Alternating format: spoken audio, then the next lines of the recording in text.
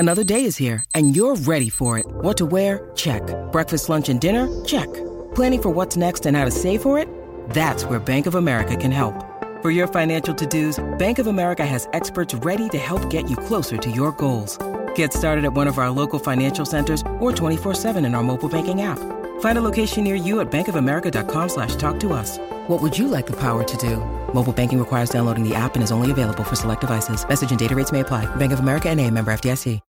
When you need mealtime inspiration, it's worth shopping Kroger, where you'll find over 30,000 mouth-watering choices that excite your inner foodie. And no matter what tasty choice you make, you'll enjoy our everyday low prices, plus extra ways to save, like digital coupons worth over $600 each week. You can also save up to $1 off per gallon at the pump with fuel points. More savings and more inspiring flavors make shopping Kroger worth it every time. Kroger, fresh for everyone. Fuel restrictions apply.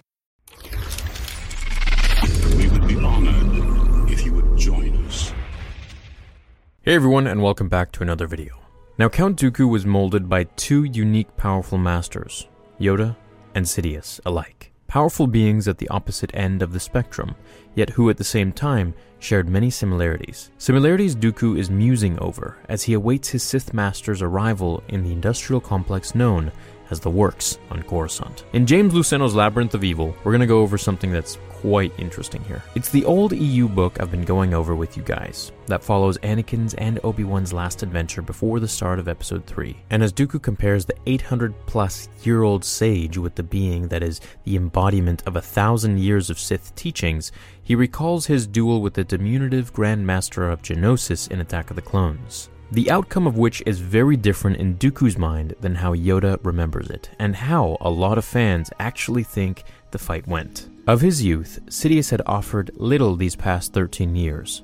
Of his master, Darth Plagueis, even less. More than once it had occurred to Dooku that Sidious and Yoda had certain qualities in common, principally that neither was entirely what he appeared to be, that is, made frail by age, or by the intensity required to master the Sith or Jedi arts. On Geonosis, Yoda's easy parrying and, indeed, handling of the Sith lightning Dooku hurled at him had come as a surprise.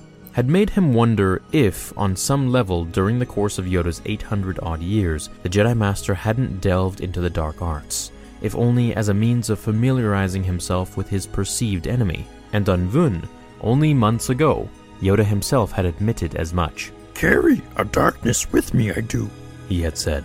Yoda probably believed that he had defeated Dooku on Geonosis, but in fact, Dooku had only fled the fight to safeguard the plans he had been carrying, the technical readouts to what would one day become the ultimate weapon. Are there other ways you can think of how Yoda and Sidious are alike? Do you believe Dooku actually retreated for the Death Star plans and wasn't really afraid of Yoda? Do you think he could have outpowered him, even? Now, something also interesting here is that Yoda says that the darkness he carries within him. This is something we can also see from the Clone Wars when Yoda fought his dark side self just before he met Bane, or at least the Sith ghost of him. And mind you, this was all on Korriban, the dark side planet of the Sith. Now, what a lot of people don't understand is that everyone has the dark side within them, but it's whether you choose to emphasize that or not, just as everyone has the light side in them. This is also something Mace Windu says to Obi-Wan when he's talking about how Obi-Wan is now the master of Sorsu. Mace Windu starts telling him how he created Vaapad to channel the darkness within him,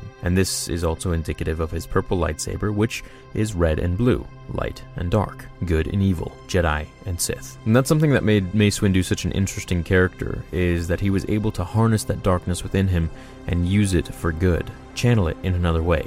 And this is something that I guess Yoda is talking about as well. When Dooku talks about Yoda handling the Force lightning that he hurled at him, it makes you wonder if Yoda had actually ever used Force lightning himself to really understand how to ricochet that. Now, there is a force power called Tutaminis, which allows you to actually hold a lightsaber blade for a brief amount of time, depending on your force ability. Also, to control or deflect or absorb force lightning, which is what Yoda did. It's a very advanced technique, and it's not something that you see every Jedi do, because, well, then they'd just be holding lightsabers with their hands and wouldn't really matter anymore who had a lightsaber. So with being so old, I like how Dooku actually thinks maybe Yoda did turn to the dark side once. Maybe not because he was evil or he was actually turning to the dark side because he was a Sith, or wanted to be one, but because he wanted to understand a broader view of the Force. Now, of course, this negates everything that the Jedi are about, at least in today's day and age, with what Palpatine says to Anakin, whereas the Jedi just view the Force dogmatically. But Yoda was around for almost 1,000 years, so I could see him definitely trying to learn different aspects of the Force and experimenting with it. So these are all interesting little things that we can think about, and I wonder if they're going to add upon this stuff in the future. Now, with these books, such as Labyrinth of Evil and Revenge of the Sith, novelizations and this and that, I find when it comes to anything before the sequels, whatever book was created during George Lucas's time, I think those are canon,